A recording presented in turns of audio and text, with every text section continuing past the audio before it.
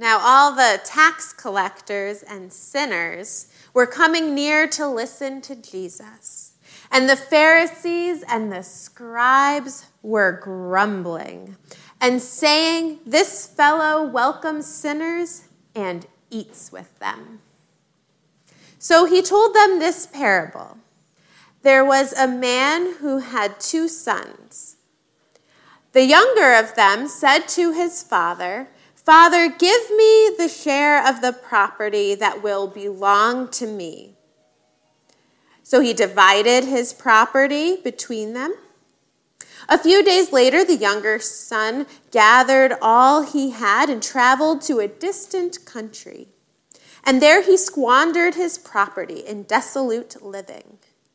When he had spent everything, a severe famine took place throughout that country, and he began to be in need. So he went and hired himself out to one of the citizens of that country, who sent him to his fields to feed the pigs. He would gladly have filled himself with the pods that the pigs were eating, and no one gave him anything. But when he came to himself, he said, "How many of my father's hired hands have bread enough to spare? But here I am dying of hunger. I will get up and go to my father, and I will say to him, 'Father, I have sinned against heaven and before you. I am no longer worthy to be called your son. Treat me like one of your hired hands.' So he set off and went to his father. But while he was still far off, his father saw him and was filled with compassion. He ran and put his arms around him and kissed him. And the son said to him, 'Father, I have sinned against heaven and before you. I am no longer worthy to be called your son.' But the father said to his slaves, 'Quickly bring out a robe, the best one, and put it on him. Put a ring on his finger and sandals on his feet, and get the fatted calf and kill it, and let us eat and celebrate. For this son of mine was dead and is alive again. He was lost and is found.' And they began to celebrate. Now his elder son was in the field, and when he came and approached the house, he heard music and dancing. He called one of the slaves and asked what was going on. He replied, 'Your brother has come, and your father has killed the fatted calf because he has got him back safe and sound.' Then he became angry and refused to go in. His father came out and began to plead with him. He answered his father, 'Listen, for all these years I have been working like a slave for you, and I have never disobeyed your command. Yet you have never given me even a young goat so that I might celebrate with my friends. But when this son of yours came back, who has devoured your property with prostitutes, you killed the fatted calf for him.' Then the father said to him, 'Son, you are always with me, and all that is mine is yours. But we had to celebrate and rejoice because this brother of yours was dead and has come to life. He was lost and has been found.'" There is an adorable children's song based on this parable. And as far as I know, this song only exists in one place, and that's the Splash curriculum that is sold by Augsburg Fortress that we send out to our children under 3. Now, by singing this song, we may get flagged for copyright violations on YouTube. But Augsburg Fortress, if you're listening, make this song available in more places, please. The song is sung from the perspective of the father in the parable. And the chorus repeats, I want to hold you, hug you, kiss you, and love you, precious child of mine. I want to hold you, hug you, kiss you, and love you, precious child of mine. And each verse references this parable in a super cute, kid-friendly way. Like the first verse, when you run away and hide, when you're playing hide and seek, I will always go and look for you and pray that you return to me. And the second verse makes reference to when the younger son finds himself hungry and feeding pigs. When you're playing in the mud and you're smelling like a pig, you, that doesn't matter much to me. My love for you is way too big. But the third verse, that's what really drives the point home. When you're feeling lost in sin and afraid that I'll be mad, you will always have a home at home. Seeing you always makes me glad. And between each verse repeats that same sweet chorus. I want to hold you, hug you, kiss you, and love you, precious child of mine. Now, I can't tell you the number of times Madeline and I have listened to this song, how I've belted it out in the car, and just hope that the meaning of these words would sink in. When we try to hide, when we're at our worst, when we're feeling lost and sinful, we are always loved. God continues to delight in us. God continues to want to be in relationship with us. God continues to claim each one of us as a precious child, always ready to welcome us home. If you were to pick one parable to summarize the entire gospel, it could be this one. The good news of God's love and forgiveness is so present here. So let's take some time to enter the story and to let this message of God's love really sink in. Our gospel lesson starts by letting us know that there are people gathering around Jesus. And the people coming to hear Jesus are the unsavory sort. Sinners and tax collectors, those on the margins, those who are looked down on, not the respected and esteemed.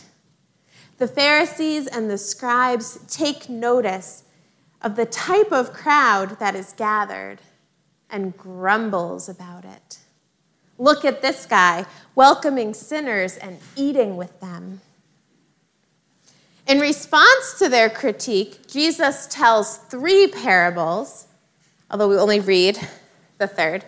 Jesus first tells the story of the shepherd who leaves the 99 sheep in search of the one who is lost, and then in finding the one sheep that is lost, calls together all his friends and neighbors to celebrate with them.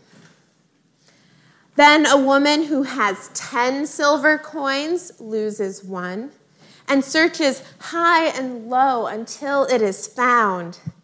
And then when she finds it, she calls together her friends and neighbors to celebrate.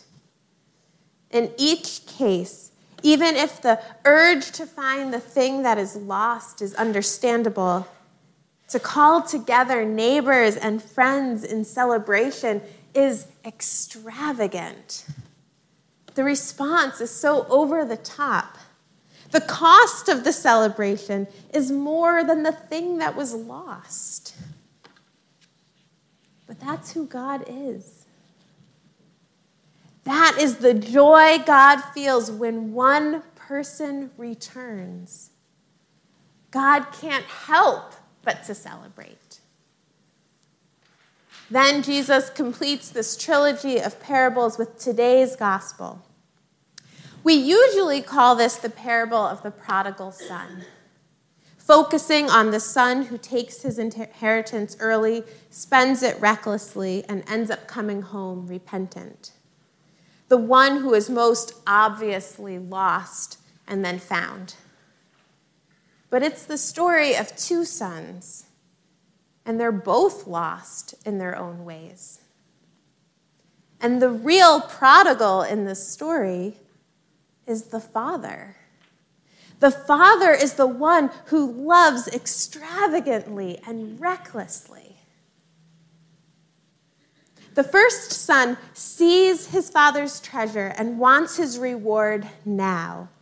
His relationship with his father doesn't seem to be about love. He only has his eyes on what he will inherit. He takes it, spends it, and then realizes what he has done. He hits rock bottom when he is feeding pigs, an unclean animal. And he is so hungry that he longs for the food that the pigs are eating. We see his moment of repentance when he realizes what he has done. He practices his apology as he returns home. He is prepared to be like a hired hand in his father's house. The second son sees his brother's sin, but not his own. His relationship with his father also doesn't seem to be about love. He has his eye on his inheritance that comes from being in this family, but he has patiently waited. He has worked like a slave and never disobeyed.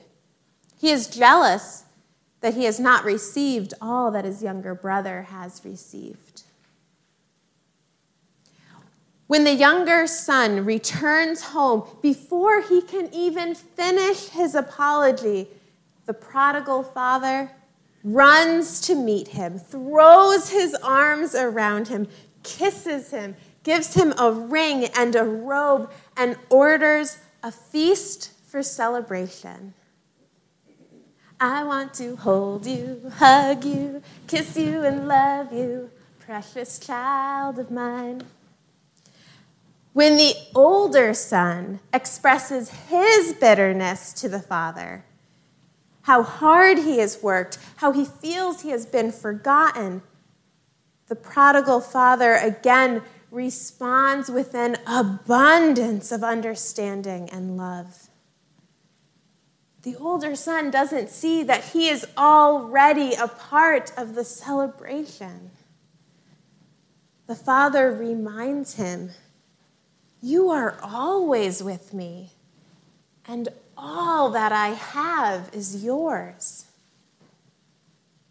I want to hold you, hug you, kiss you, and love you, precious child of mine."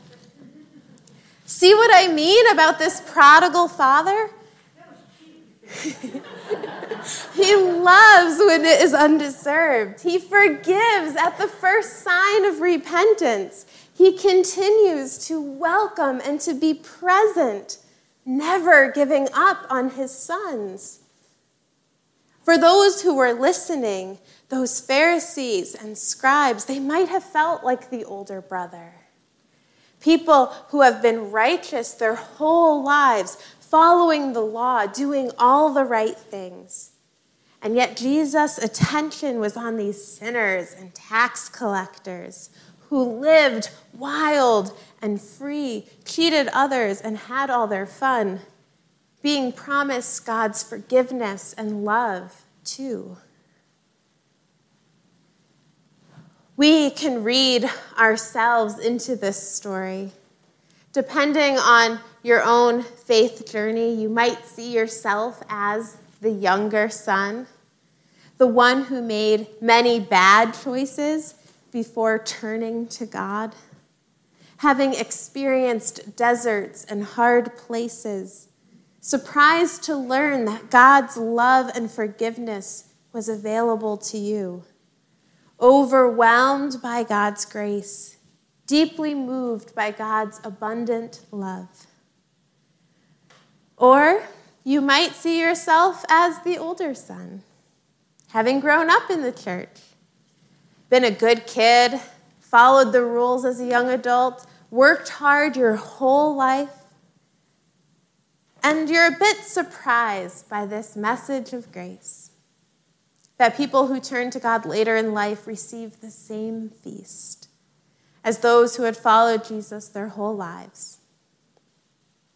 It seems a little unfair. That's the thing about grace, though. It's completely unfair. It's undeserved and unexpected, and that's what makes it so wonderful. Whatever son we are all in need of forgiveness.